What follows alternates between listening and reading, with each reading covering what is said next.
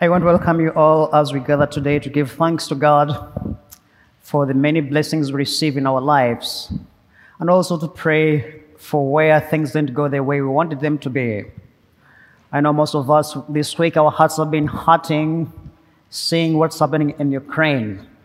So when you see those images, it makes your heart bleed and cry, say, this should never happen. That's why we join our hearts and our prayers with everyone there, praying that when our powers fail us, we know only God can be strong enough to take us through things like that. A story is told about Billy Graham when he was young, starting his ministry. So he went into the countryside to preach. So he got there, he had more time before he gave his big speech. He realized he had more time to do other things. So he looked around and realized he has some letters he want to post off. So then he asked the little boy, do you know where the post office is? The boy said, yes, I know. It's take left on your right, you'll see the post office. So Billy Graham says, I don't understand. Can you take me there? The boy says, well, what is in for me? He's a good businessman. So Billy Graham says, okay, let's make a deal. You take me to the post office, I'll show you how to get to heaven. The boy says, well, how can you show me how to go to heaven when you can't know how to go to the post office? And our readings today are exactly capturing that image, that we cannot give what we do not have. So what we have is what we can give. That's why today the readings are calling us. Today Jesus is continuing preaching, reading from Luke. That's someone on the plane. Jesus is teaching his disciples how to live as a disciple. It's not how to pray. No, this time is how to live as a disciple. So he's telling us the thing we should be always watchful. Watch for these things as a disciple. Specifically, he's telling us all disciples must be guides. You must be able to guide someone else. But how can you guide someone if you yourself don't know where you're going? That's the question he's posing to all of us. So he's teaching us that the disciples, first of all, must sit down and learn from the master. You have to sit and learn from the teacher.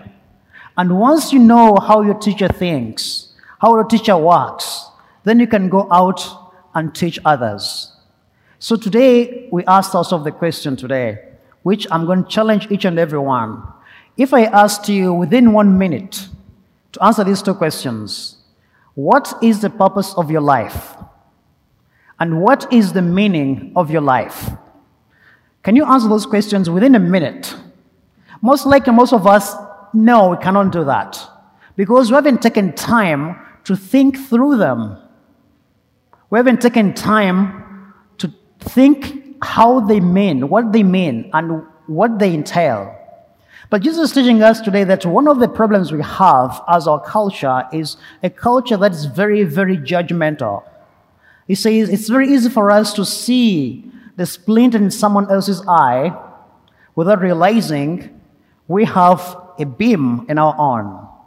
He says, but if you sit down and reflect, do a self-examination, you're going to realize that, yes, before I can help you, I'm going to first help myself.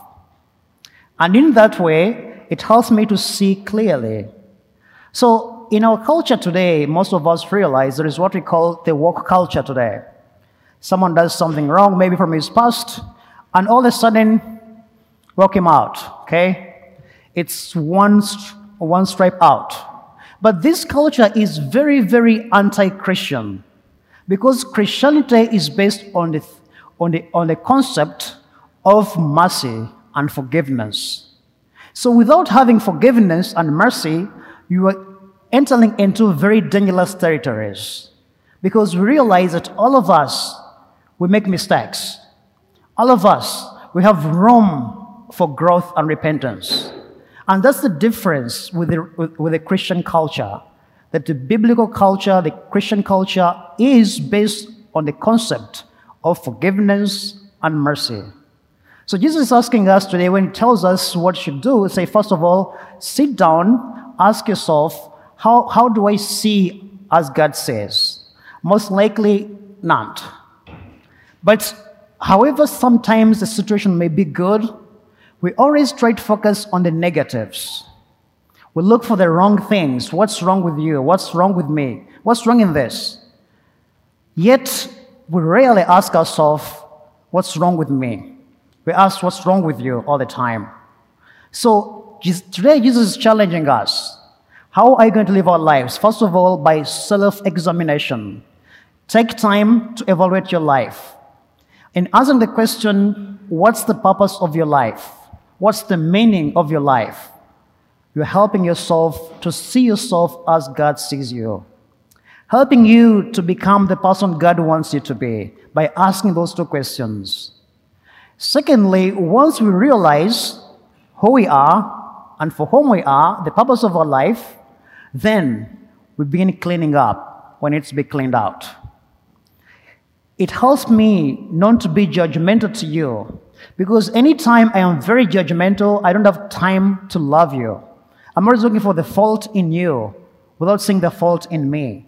So Jesus is teaching us that every disciple must first of all realize their own faults, clean them up, and in doing that, then you reach out to someone else. Say, let me help you to become like me, not because I'm perfect, because I've tried to do it. So you're reaching out with a loving heart. You are reaching out seeing as God sees, because God sees from the heart, not from the appearance. So the gospel is challenging us today that as the disciples of Christ, we must be guides, we must be teachers, because the fruits of our actions tell us who we are.